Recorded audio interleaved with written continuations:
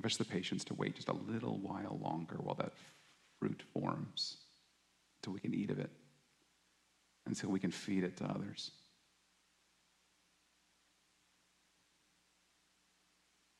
Amen.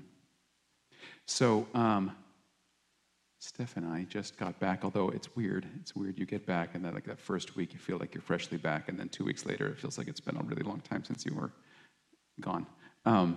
But we just went on a 3-week-ish road trip back to the Pacific Northwest, where our families are, and saw them for the first time in many years. And while we were there, and on the way there and back, we got to see some really amazing things. We went through Yellowstone and saw all of the wondrous things that the Lord has created there, hot springs and minerals and that make rainbows and steam and all that, while experiencing periodic hailstorms too. So that was kind of wondrous and added adventure to what would have already been adventurous. But we also got to see, so we've been many times because our families are around the Portland, Oregon area. There is a river called the Columbia River that flows out into the ocean. It's a huge river, and it goes through a gorge, which is steep-sided gorge, and there's roads on either side, and the kind of main avenue out of Portland heading east is along this gorge, with this river flowing through it, steep sort of canyon, mountainous walls on both sides, and there are waterfalls all along. And you can pull off onto an old highway. Of course, there's a big freeway now that goes down this gorge, but if you pull off the freeway, there's this old windy highway, and all along it you can stop and see these waterfalls, and some of them back in the 30s. With Works Projects Administration, were built up with these trails that go up to the waterfalls, and there's bridges, and it's something out of like a movie, where you can walk up these waterfalls and be on a bridge that's like right in front of the waterfall, and then you go up and you wind a little bit higher, and you get to go across a bridge that's right in front of the waterfall again, and it's magical. It looks like the kind of things that they design Rivendell, in their imagination. And it's like this, but this is in the real world, and you can go walk up these. And because it's this little windy highway from now 100 years ago, it's not like the freeway, all smooth and straight. It's this little windy road. There's no way to walk along it without being threatened by vehicles because there's no shoulders in this little windy road. And so you're going along, and there's little places where you can pull out, but it's gotten to the point, I remember, from when we were young, when we were kids, young adults. It was easier to get off on these little things and find a parking place and go up them, but now it's probably partly the internet. Everybody knows about these waterfalls now, and they are packed with people parking. So we parked at one spot where there's a beautiful waterfall, kind of walked up to it, came back down, and we're like, okay, if we go the mile down the road, which we could walk a mile, it's not that far,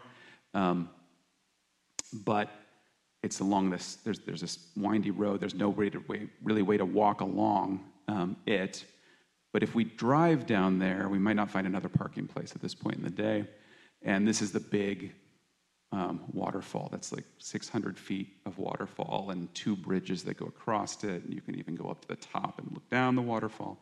Magnificent waterfall. And so we decide, okay, we're going to stay here at this spot, and we're going to walk to the next one, and the way you have to do that, because you can't walk along the road, is these little trails that kind of go over this mountainous terrain. It's not serious hiking, but there's massive roots across the path. It's this narrow little thing. There were fires a couple of years ago that burnt out parts of it, and they're like, watch out, because the trail might not be in great shape. There's loose gravel. This is It's waterfalls, it's canyon. So it's like you're walking along dirt, and then suddenly there's a chunk of rock just sticking out. And this is all to say that there's a point where you discover you're in this beautiful rainforest. It's rainforest there. It's not like we immediately think of rainforest. It's not tropical jungle. It's a temperate rainforest.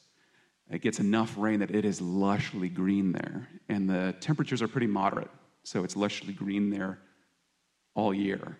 In the winter, it's a little chilly and a little drizzly, but it's not snowed in, cold, everything dead. There are ferns growing everywhere and just lush greenness. But you're walking along this little trail, and because of the roots and the loose gravel and the juts of rock, you can walk and go half a mile and realize all you've seen in this lush grandeur around you is rocks and roots and loose gravel, because you're navigating the whole time.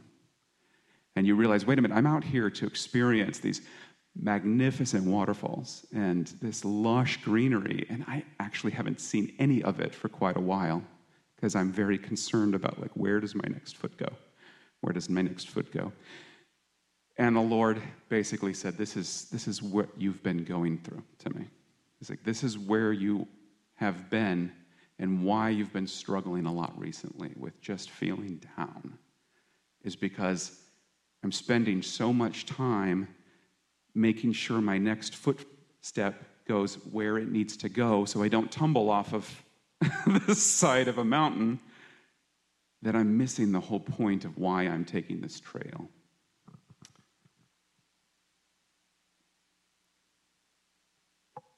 So I'm going to start off in Colossians 3.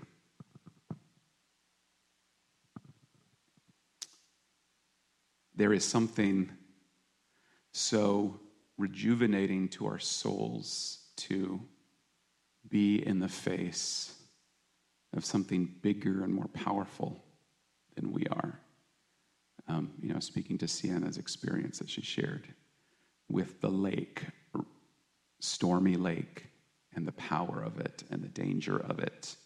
And we as people have made most of our lives people-scaled. It's like we build all our buildings generally to be appropriately sized for us. With some exceptions, except for when we're trying to convey in a building, communicate some kind of grandeur. For the most part, we don't do much of that anymore, and we build a world for ourselves with roads that are people-sized and vehicles that are appropriately people-sized in buildings that are appropriately people-sized. And this is actually wearying on our souls, because we were meant to stand in glory. We've actually built a world that communicates to us that people are the middle of it. This is something it's kind of fascinating, this idea of architecture as communication. And I don't know that we generally think of that, but every choice that's made, in how we make our architecture, how we make objects that we interact with, all does communicate something. There's values that go into it that then communicate something. And in our world of people-sized houses and comfy people-sized chairs, we communicate to ourselves that we are kind of the center of everything, that it's our comforts what matters, and that over time does degrade our souls. And there's something too, just in a natural place, even the natural world recognizes it, is get outside somewhere where things are bigger than you from time to time, because our souls need it. Although that's a reflection of what our souls really need, is to be standing before the glory and the wonder and the majesty of the Lord. And our souls are healed from that constant communication of the world we've built, that we are kind of the centers and the purpose for everything. Our souls are healed from that wearing and weariness that brings when we have to be the middle of everything and the purpose for everything. when we stand before glory. So Colossians 3.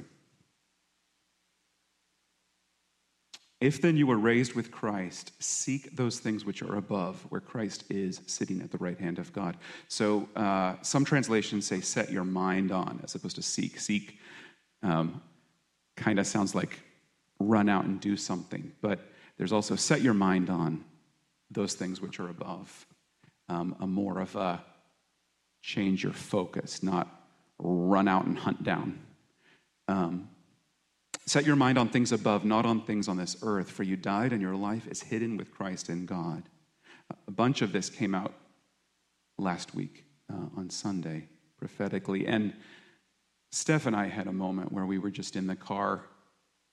I kind of remember it on the trip back, but she remembers it maybe like shortly after we got back. Anyway, it was clearly the Lord was both talking. And we had one of those wonderful experiences where you start talking to each other and you recognize exactly what the Lord's been saying to you in somebody else, because they just kind of spill out the exact, and you're like, yes, exactly, kind of moments. And the Spirit is talking about this right now. Therefore put to death your members which are on the earth, fornication, uncleanness, passion, evil desire, and covetousness, which is idolatry. Because of these things, the wrath of God is coming upon the sons of disobedience, in which you yourselves once walked when you lived in them. But now you yourselves are to put off all these: anger, wrath, malice, blasphemy, filthy language out of your mouth. Do not lie to one another, since you've put off the old man with his deeds, and have put on the new man, who is renewed in knowledge according to the image of him who created him, where there is neither Greek nor Jew, circumcised nor uncircumcised, barbarian, Scythian, slave nor free, but Christ is all in all.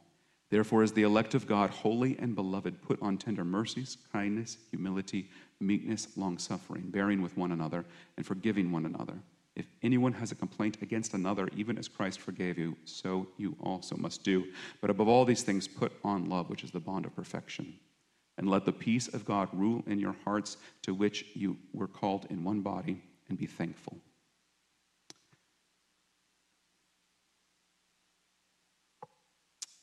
This chapter kind of starts off with this sort of metaphorical, focus on the things which are above, where Christ is sitting at the right hand of God. Set your mind on things. For you died, and your life is hidden with Christ in God. When Christ, who is our life, appears, then you also will appear with him in glory. So these are all, they're like really spiritual sounding things. And it kind of feels good to be like, yeah, and we can repeat these things. But they're hard to get your head around kind of things. So there's almost, we get to 3:5, and our flesh is like, oh, good. A bunch of tangible things, right? Things you can do, things you cannot do. But I want to point out, I feel the Lord pointing out that 3:5 through 3:13 are outflows of 3:1 through 3. They are not the things that lead to 3:1 through 3. There's a before and after kind of thing. Before and after isn't right, but there's a what springs forth out of what kind of thing here. And even in 3:5 through 3:13, he's talking about putting on and putting off these things. It's not you got to do these things, check them off your list, grit your teeth thing. It's not you got to, make these things happen, be the kind of person who does these kind of things. He talks about it like putting on and taking off clothes. It's an identity thing, It's like I put on the nice clothes that, make me feel kind of good, make me feel like I'm presenting myself well. I start to take on the identity of that thing that I'm putting on. I take off that thing, I'm done with that. I'm not in that identity. I put on my work clothes.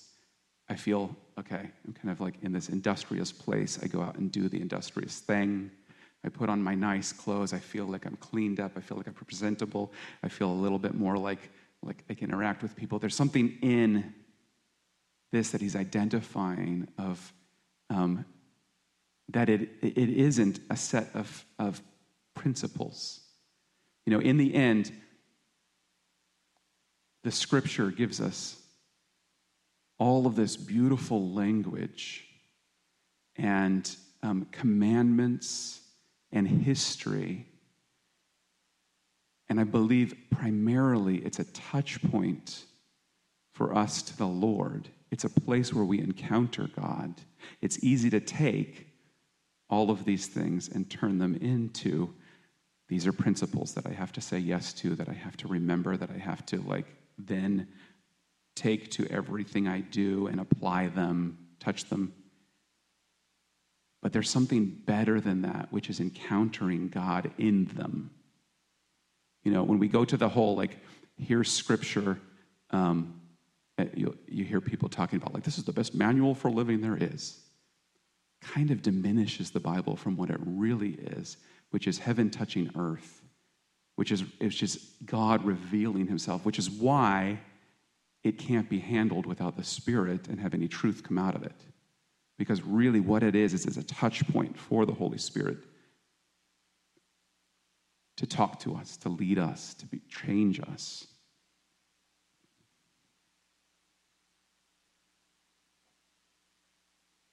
It's hard to talk about these things without getting really sort of esoteric, but there is something in, we can weary ourselves out trying to walk out 3:5 through 3:13 by staring down at that path and making sure our feet don't turn, don't go out of the way. When the Lord's like, the reason you're coming up this path is the incredible glory and beauty of me. That you're coming up to me and you're wanting to encounter me on this road. And let me take care of that path for you in the process. In January of this year, when we were talking through our core values, I talked about beholding and becoming, and then last summer, I believe it was, I had a really strong feeling from the Lord about turning the prayer room and making sure that it incorporates adoration and worship, that it can, and I shared it at the time in a message, that we can make the prayer room all about, oh, here's my sin, Lord, fix my sin. Oh, Lord, I need this thing taken care of. But there is something that we need, which is just finding wonder here. Standing before the uncreated God in all his glory and seeing him and letting all of those other things be taken care of in that place.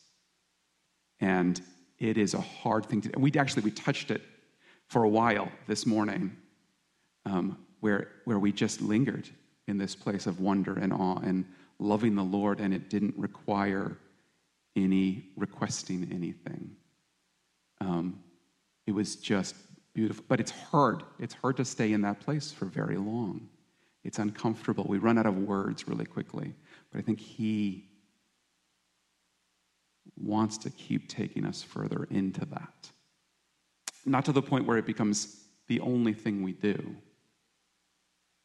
but where it is as important and as vital and feeds the repentance and the intercession.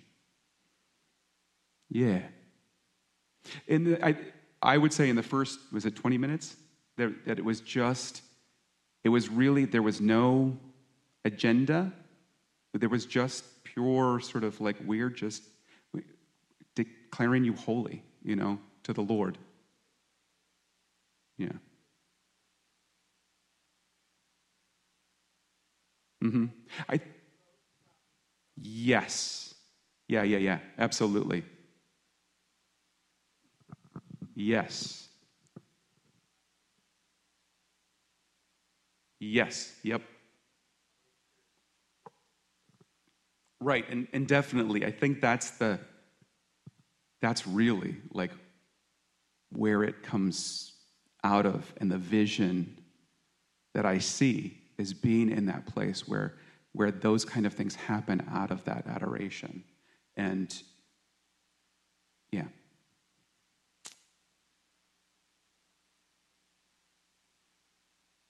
No. Sorry. Right. No, I'm holding it in my head and repeating. I would probably destroy it. What we were talking, so the question was about like where in the service that I would say that I really felt that place where it was just adoration, where it wasn't like seeking anything. We weren't asking for anything. We're just worshiping the Lord, really being, Him focused.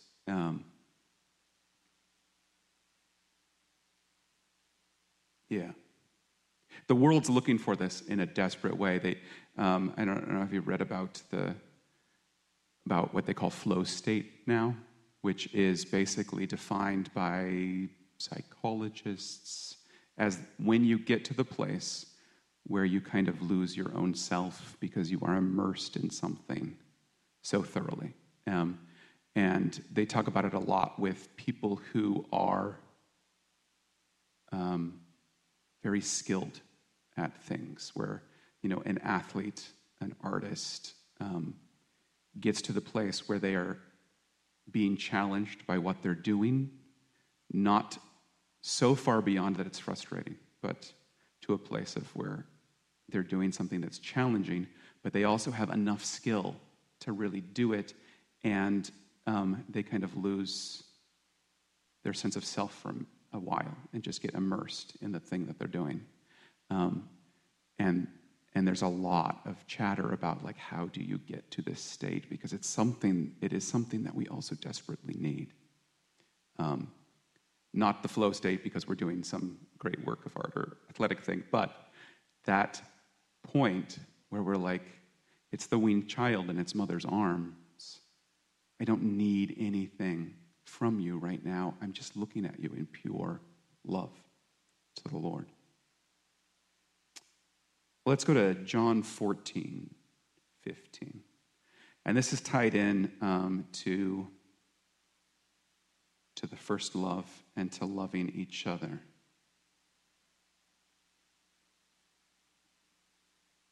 I can feel my need for wonder really desperately. And one of the things the Lord has been showing me is that we have manufactured wonder to an extent right now in history that hasn't been available. I mean, you can go sit in a dark room for 2 hours and see, essentially pagan gods doing wondrous things. The imagined extension of what a human being would be capable of with a measure of divine power. Solving problems and defeating demons and leaping over tall buildings. What's that? In a single bound. Yes, in a single bound. We have such easy access to a kind of wonder that is such a snare to make us feel satisfied for a moment and then hungry for it again a couple hours later or the next day. But we, in the Spirit, with a place to come into His presence, with a purpose and a story that we've been invited into, His story, have access to a real wonder that we only need intentionally. What He said to me is, your eyes aren't open. You're not opening your eyes. There's a, to overuse a phrase, there's a narrow way in this between two ditches. And one of them is, I've got to make this happen. And the other is, I can't make this happen, so Lord, just do it. And he said, no, you have to open your eyes. He convicted me of, I do art for a living, and I have a pretty active imagination, and I don't use it very much to access his wonder. One of the things he's been doing over the last, I'm going to make up a time, so never mind. Recently, recent months at least, is giving me a vision of the city we're headed towards, where he is the light in the middle of it, and it's transparent so that his light can go through without being stopped. And the whole thing is a temple. There doesn't need to be a temple in it because he's in the middle of it, and we're all there. But I have struggled because it seems like it's down that road, and I can be really excited about that city. And I've spent some time, Lord, show me that city. But I also get frustrated because I'm like, there's a lot of road to that city. And at some point, the scripture writes about the king's highway through the desert places leading to that city and how it's protected. And if we walk on it, we're not going to stumble. And even if we stumble, we're going to stay in it. Even though we're fools, he's going to keep us on that highway. And recently he was like, you love that city, but I made that highway right underneath your feet too. Can you see the stones set out? That's my hand. This is the king's work right here too. You love the king's city that he built, that he's bringing you to. But can you love this cleared off, safe place I've made for you, that you're walking on the way there, which has to do with me opening my eyes to see it, rather than just seeing wilderness and those lions that are making loud sounds on the edges and the scorpions and the ditches and the hard scrabble. Seeing this right here. I said John 14 a long time ago. Let's go to John 14. John 14, 15.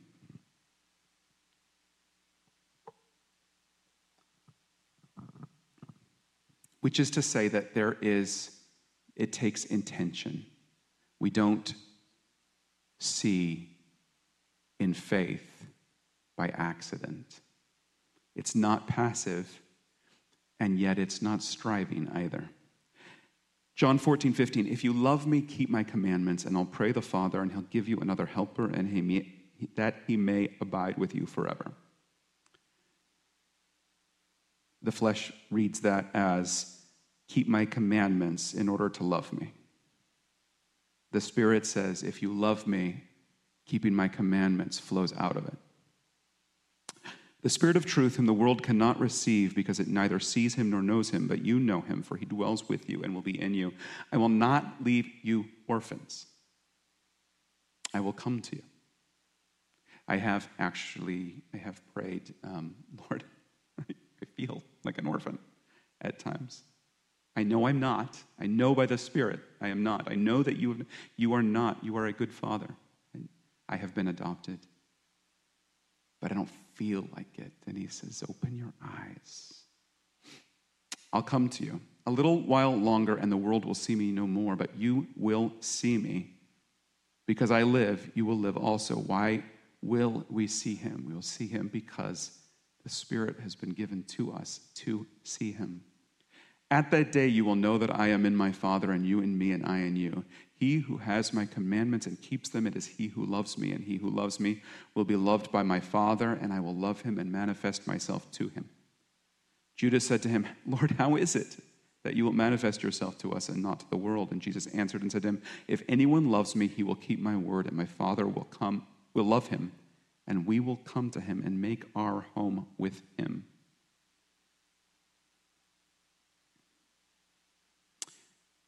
I love So this is John 14. So here's John recording what Jesus said to him, said to them, but what he was there to listen and be told.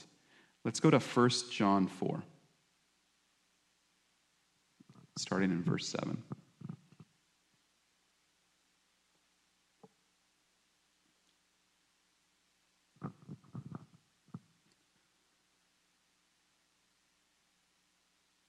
Beloved, let us love one another, for love is of God, and everyone who loves is born of God and knows God. He who does not love does not know God, for God is love. And in this, the love of God was manifested toward us, that God has sent his only begotten Son into the world that we might live through him.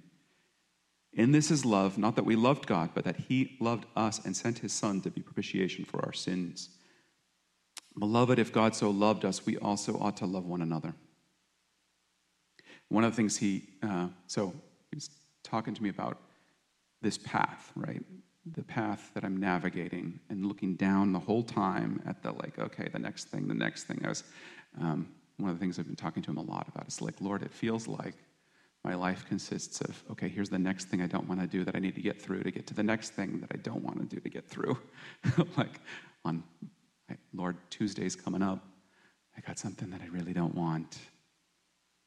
Can you get me through that? But it doesn't feel all that hopeful because Wednesday's got another thing that I'm like, that's another thing I don't really want. You're just going to get me through to the next thing that I don't want to do.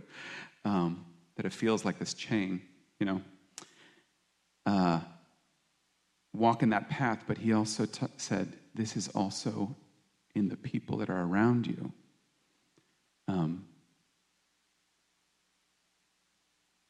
There's that kid thing that kids do.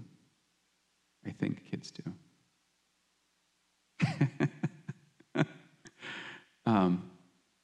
Where they've got something that they're doing and they head for it, and the kitchen is crowded and everybody's trying to do something, and there is no awareness of any of the other people in the kitchen. They're going to that spot to do the thing that they're supposed to be doing, and it means it's like football time in the kitchen. And they're like shoving people aside to get to the thing. And it is not intentional. I am the most important person in the room. But it is also not, I do not see the people around me. And he said, just like walking that path, you're not seeing all the beautiful stuff around you that's causing, that you're here walking this path for.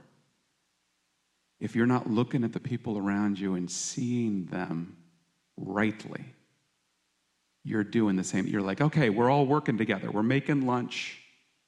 We're all making lunches. It's a good thing that the family's making lunch together instead of one person having to do all of it. But if we don't see the other people all in here making lunch with us, we're plowing through. We've got that focus of this is the thing I'm doing. And I'm not looking at these beautiful creations of God that he has knit me together with and seeing them for what they are. And that leads to, out of my way. I got stuff to do.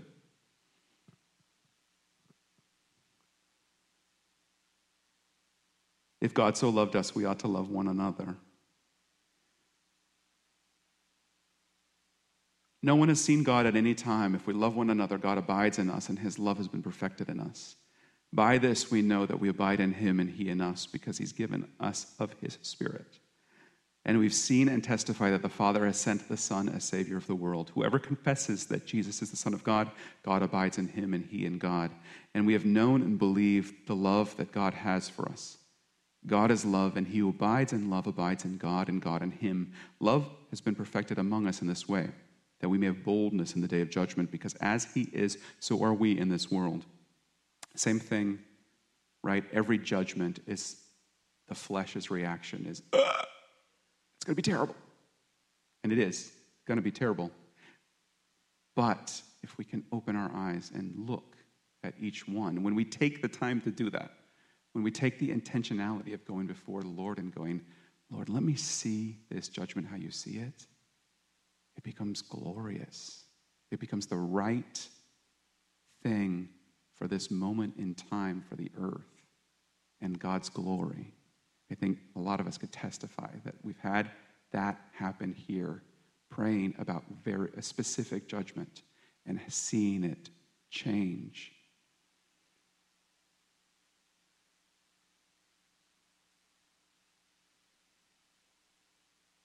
That we may have boldness in the day of judgment, because as he is, so are we in this world. There is no fear in love, but perfect love casts out fear, because fear involves torment. But he who fears has not been made perfect in love. We love him because he first loved us. Which is going back to that, doing all of the Colossians 3:5 through 3:15 stuff comes out of really knowing his love for us. We do not, never mind.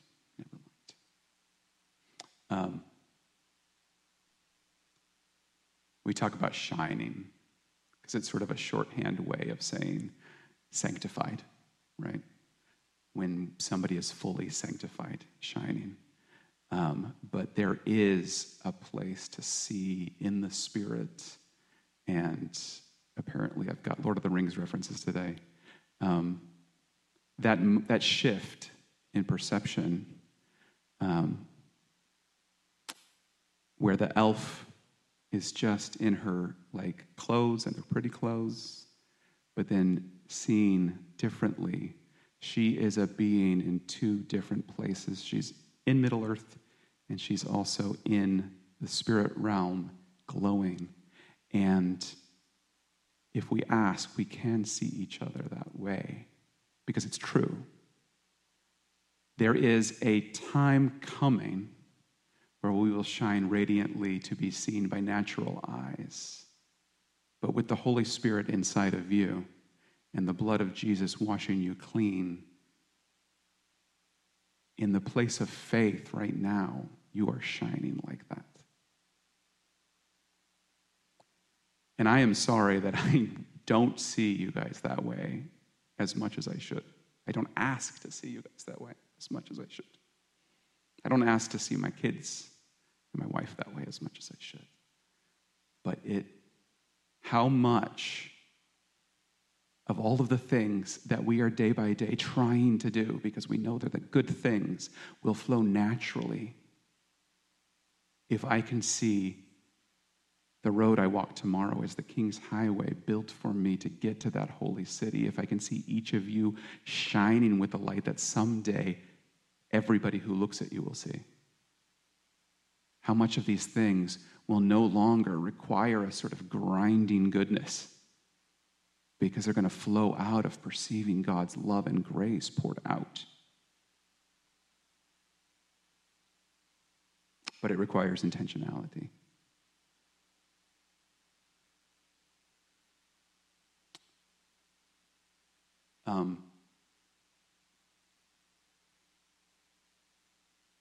I had Matthew 12, which is basically when Jesus rebukes the Pharisees for asking for a sign. And he did say to me, you're asking for wonder, to see my glory. And he did tell me, I have given you enough to see if you'll just look.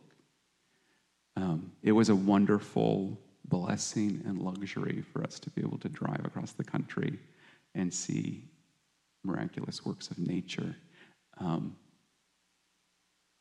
But that is not normal. That is not the path that, we all get to walk most of our days. Most of our days, we are coming in and out of these four walls, and we're coming in and out of our houses and our workplaces, and we're, dealing with dirty dishes and floors that need sweeping and little bits of house that are falling apart, or cars, or disagreements about who gets the biggest piece of whatever it is. But even in those places, without a stormy lake or a 600-foot high waterfall We do have wonder right in front of us. It just takes a little intentionality.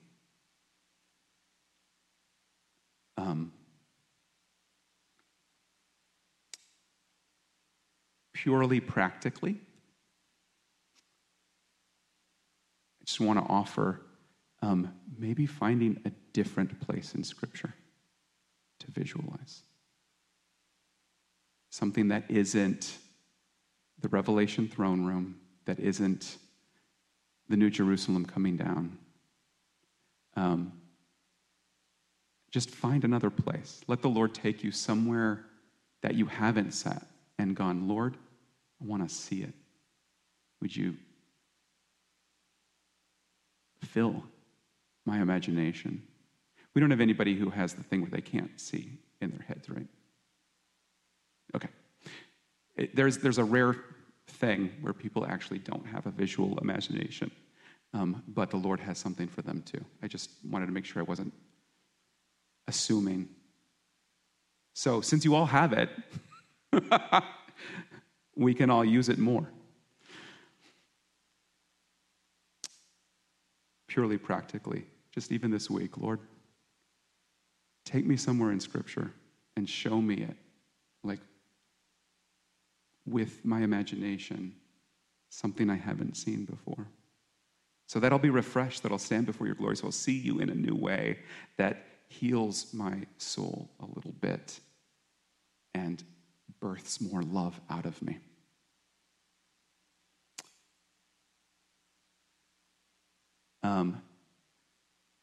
Just pointing to the letters to the 7 churches.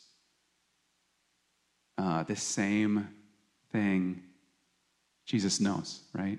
And when he writes these letters, he starts every single one of them with a vision of him. And he starts them with a vision of him that specifically answers. He says, start it off to this church from Jesus who is like this.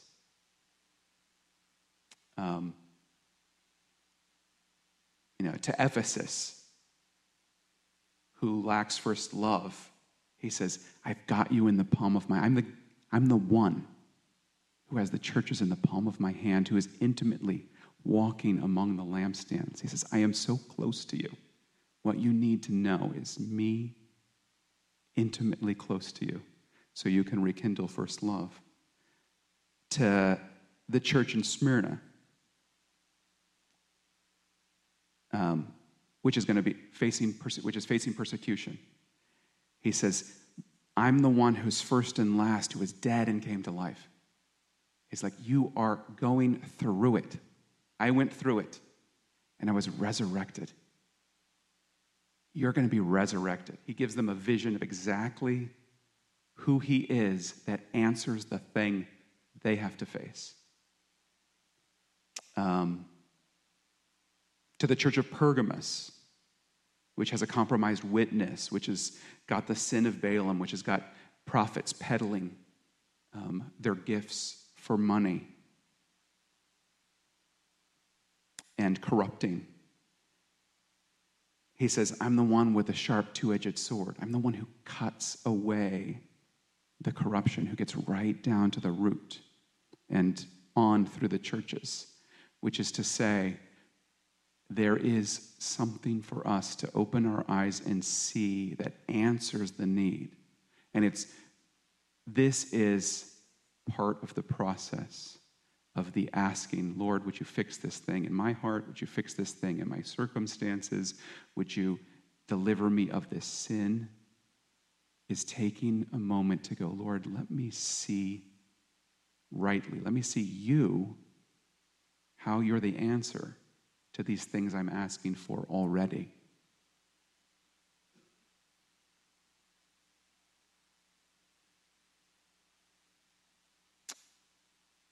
I'm going to close with Philippians 4. If our response person and or team want to come up.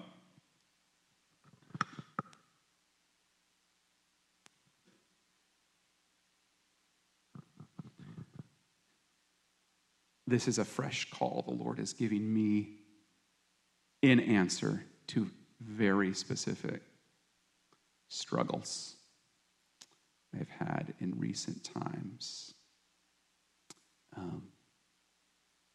And it's good, and I want to say yes to it. Philippians 4:6, be anxious for nothing, but in everything, by prayer and supplication, with thanksgiving, let your requests be made known to God. And the peace of God, which surpasses all understanding, will guard your hearts and minds through Christ Jesus. Finally, brethren, whatever things are true, whatever things are noble, whatever things are just, whatever things are pure, whatever things are lovely, whatever things are of good report, if there is any virtue and if there is anything praiseworthy, meditate on these things. I just want to offer that this all goes together as of a piece. And we do a lot of asking. But in the place where you are anxious about something and you keep asking and asking and asking and it feels futile, I want to encourage us to also make sure we're doing the other half of this, which is meditating on these things, the things of virtue, the things which are praiseworthy, on Jesus, on seeing rightly his glory already manifest on earth, so that we can stop for a moment going, Lord, fix this, Lord, fix this, Lord, fix this, and go, you are the answer to this.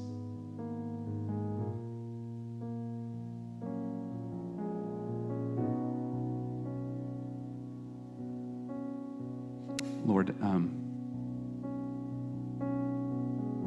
would you just give me grace to open my eyes where they are ever downward at my feet. I want to trust this light of your word, your spirit showing the way ahead, so that I can see your glory manifest in each thing you're calling me to, into the glory you're manifest in all of my brothers and sisters. Your glory manifested in judgments right now.